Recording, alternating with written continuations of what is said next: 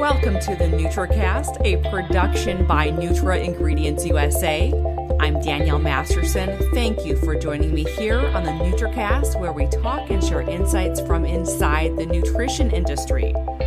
Researchers at Skoltech University in Russia are performing genetic analysis of a Russian sunflower collection and identifying genetic markers that can help predict the oil's fatty acid composition. Joining me now from Moscow to tell us all about this research is co-author of the new study and PhD student Rim Gubayev. Welcome to the NutraCast, Rim. Thank you for this opportunity to present this work that we made with Alina Chernova. Tell me about your study. What was the goal and how did it all work out?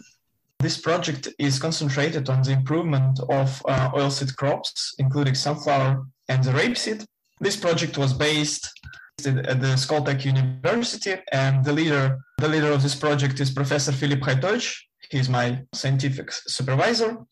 And the goal of the paper that we published in BMC Genomics was to first characterize the genetic diversity of Russian collection. We tried to do it like 23andMe project. We found the relationship between Russian cultivated, international cultivated, basically from USDA collection sunflowers, and wild relatives.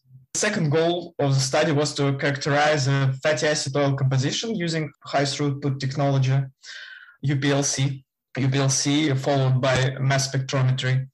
And finally, using these data, like the genetic information on sunflower and fatty acid profiles, we found the genetic markers associated with the fatty acid composition. So you described it as sort of like a 23andMe, but for sunflowers. Yes. So we sequence them. So we describe the genetic diversity between the Russian germplasms. So it allowed us to find the relationships between different lines of cultivated sunflower in Russia. And since we have this information, we also compared the genetic diversity of Russian sunflower and other sunflower from international collections, basically from USDA. This information allowed us to compare how Russian cultivated sunflower differs from other international lines. And additionally, we also compared our collection to the wild sunflower, like that was originally grown in North America. So what technology is involved with your research? We actually used two modern technologies. We used genotyping by sequencing approach.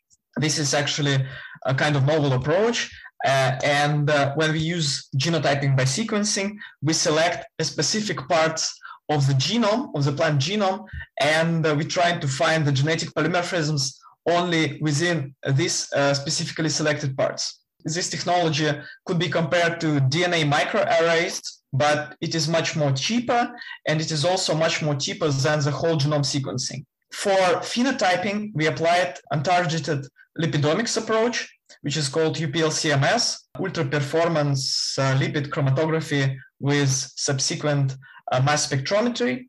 And the main advantage of this technology is that it does not require standards of fatty acids and triacylglycerides and other compounds that we want to identify in the oil. Using this technology, we characterize all the lipids that are present in the oil, and then based on the mass and the charge of each component, we annotate them and say, okay, these are fatty acids. This is oleic acid. These are triacylglyceride. It have like 46 atoms, etc., etc. It is also kind of a cheap technology. And for genotyping, we use genotyping by sequencing. For phenotyping, we used UPLCMS. And to find the genetic associations, we use a combination of some free software that is available in the internet. It is free, and we also wrote some custom scripts so to make these beautiful pictures that are present in our paper, and to improve the analysis. When you say cheap technology, how much are we talking? Could be around $5 per plant. So to genotype the plants, it is around $5 per plant. Like, for example, if you talk about 23andMe, I think it costs about $100 right? Around $100. So yeah, here we can reduce it to the $5 per plant. But I should note that in our case, in case of genotyping by sequencing, we lost a significant part of the information, but we don't care, because in case of plants, we don't care. When we sequence specific regions, we can find a genetic association with a specific genes. Like we don't see the gene, we see a genetic polymorphism, but we can find the association with the gene using so-called linkage disequilibrium approach.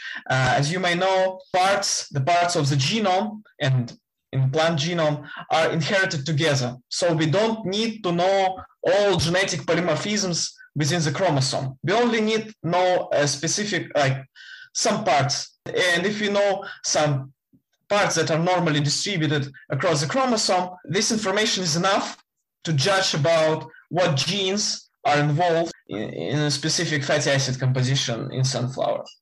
Okay, and what made you choose the sunflower oil to work with? There are several reasons for that. First, as you may know, in the world, the sunflower is the third or fourth cultivated oilseed crop, but in Russia, it is not the case.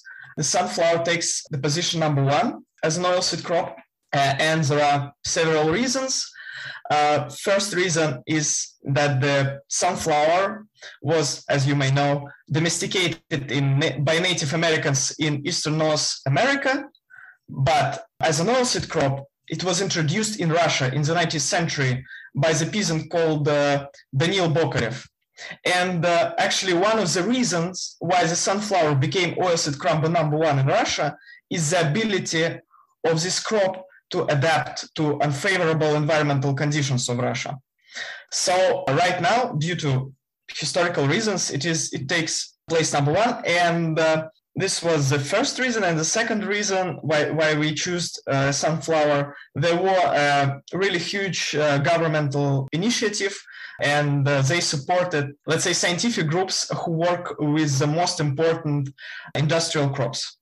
And so what's the main use there in Russia for sunflower oil? We can tell about several directions of how we can use sunflower in Russia.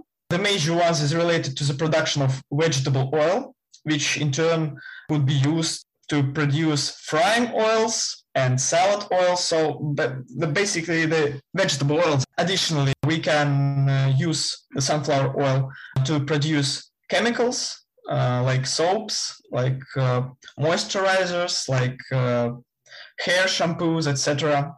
And it is not the case for Russia, but for some countries, sunflower oil could be used to produce biofuels, like biodiesel. In Canada, I guess, and in Spain or France, it could be used to produce biofuels.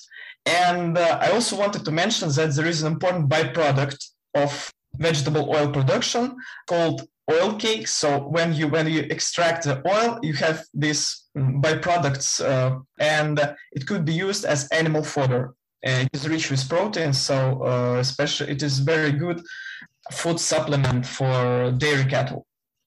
Depending on what you use the sunflower oil for, you need to change up the actual composition, right? Exactly. And each area of application needs a specific fatty acid composition. For example, if you take vegetable oil, the vegetable oil could be of 2 types. The first type of vegetable oil is frying oil, for frying the meat or to prepare French fries. And because it is used for frying, it should possess really high thermo-oxidation stability. It shouldn't be oxidized during the frying, because oxidized lipids are unhealthy and may lead to increased risk of cancer and cardiovascular disease. So to increase this thermo-oxidative stability of the oil, we need saturated fatty acids. So the fatty acids that do not have double bonds, and they are very resistant to this thermo-oxidation. The second type of oil is a salad oil.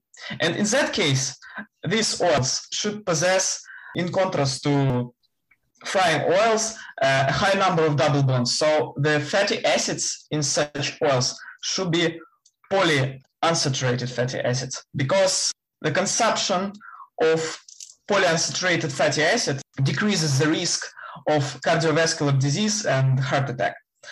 It is a really healthy product, and if you consume it, these fatty acids can decrease the level of cholesterol in our blood. So even at this point, different type of vegetable oils need different fatty acid composition. Additionally, sunflower oil could be used to produce cosmetics, like for example, moisturizers or hair shampoos, etc. For these purposes, we need really long fatty acids. And actually, we found genetic associations for such fatty acids. There are several types of sunflower oil, and for each of the purpose, we need a specific fatty acid composition. Yeah, so there are so many uses that I had no idea about it. So, you named a lot of health benefits, and I'm just wondering, do you work on any other species?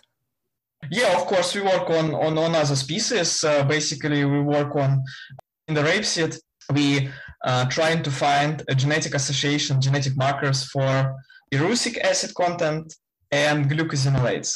Erucic acid is a very bad fatty acid, and it is bad for human health. And for the glucosinolates that we're also working with are also bad for human diet. So we're trying to find the genetic markers that are related to the low content of erucic acid and glucosinolates. Additionally, we work with soybean. We're trying to find genetic markers associated with total oil content and protein content, because there are several types of soy. We can use it as an oil, or as we can use soy to extract vegetable oil or to produce protein. And I was reading that your research group founded a startup called OilGene. What is that? OilGene startup, actually, it is our initiative.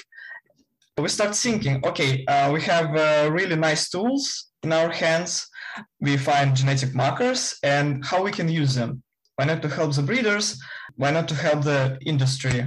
So we decided to, okay, let's make a startup, apply our scientific knowledge. And around a year ago, we went to the Krasnodar.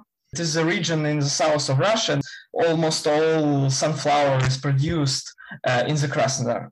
So we went to Krasnodar and talked to the producers and breeding companies to study their needs, to understand how we can help them to improve their breeding process. And after this business trip, we realized that they do not want to have a service like can help them to improve the breeding process, but they want some products that they can use to select the plant with the specific properties. For example, we can use lamp PCR.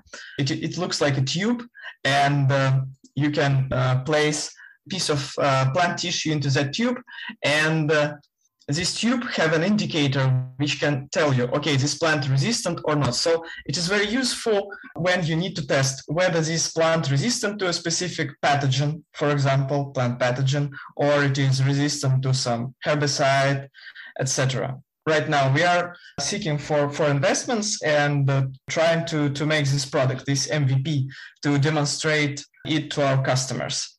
Additionally, we also try to make marker panels, genetic panels that using which we can predict the fatty acid composition. For example, the studies that we discussed right now is concentrated on the scanning for genetic markers, but after we found them, we need to develop marker panels. So we can take the tissue of the sunflower using high throughput sequencing and tell, okay, what oil composition will be specific to this plant, for example. What is your goal with OilGene? Is this something that you just plan to do while you're in school, or do you see yourself continuing this once you're done with school and making a business out of it? When you're working in science-intensive startup, you can do the both. So since we're sequencing all the time all these sunflowers, we can make some population genetic stuff, which is mostly referred to as the basic science. In addition to this research, we can do some really useful stuff, like, for example, seeking for the markers and creation of the marker panels to improve the breeding process. So I think it's both. So are you working on any other research at Skoltech University, or is this taking up all your time? No, it doesn't take all the time, but if you talk about the sunflower, additionally, we work on scanning for genetic markers for broom rape resistance. Broom rape is a parasitic plant. It is really a problem for the breeders because it is a pest that parasites on the roots of the sunflower. And we're trying to find the lines that are resistant. In these lines, we try to find genetic markers for the resistant genes to this parasite. So the breeders can cross the resistant and non-resistant lines and then select the resistant lines with specific properties using our genetic markers. Another direction of studies is related to the tocopherol composition. We, in addition to the fatty acid composition, we try to study tocopherol compositions. As you may know, the tocopherols are natural antioxidants present in plants, and they possess vitamin E activity. It is a very important supplement in human diet. And there are 4 types of tocopherols: alpha, beta, gamma, and delta. Alpha and beta tocopherols possess vitamin E activity. They're good for humans. And gamma and delta tocopherols increase oxidative stability of the oil. So we're trying to find which genetic markers are associated with the different tocopherol compositions to produce basically the salad oils. The salad oils should have a lot of alpha and beta tocopherols, and frying oils in turn should have gamma and delta tocopherols because they increase oxidative stability of the oil. I'm just wondering, Rim, when you're not researching oils, what do you do outside of research? Like what are my hobbies? Yeah. Yeah, I'm riding a bike. Actually, I really like riding a bike, and also like camping, this tourism and rafting. So yeah, actually, I mostly like some outdoor activity, I would say. So whether you're in school or out having fun, you tend to be outside, it sounds like. Yeah, I like to be outside because most of the time I spend sitting in the lab or I'm sitting in front of the computer because I mostly work with bioinformatics stuff and data analysis. Well, with all the research that you're doing, I hope you find some time to get outside and enjoy the weather. Yeah, okay. I hope so. Rim Gubayev, thank you so much for coming on the NutraCast today. Okay, good. Thank you, Danielle. If you like what you just heard, you could subscribe to the NutraCast wherever you get your podcast. You can also head to nutraingredients-usa.com for even more Nutra-related content. Thank you for listening. I'm Danielle Masterson. As always, I'll catch you here on the NutraCast next week.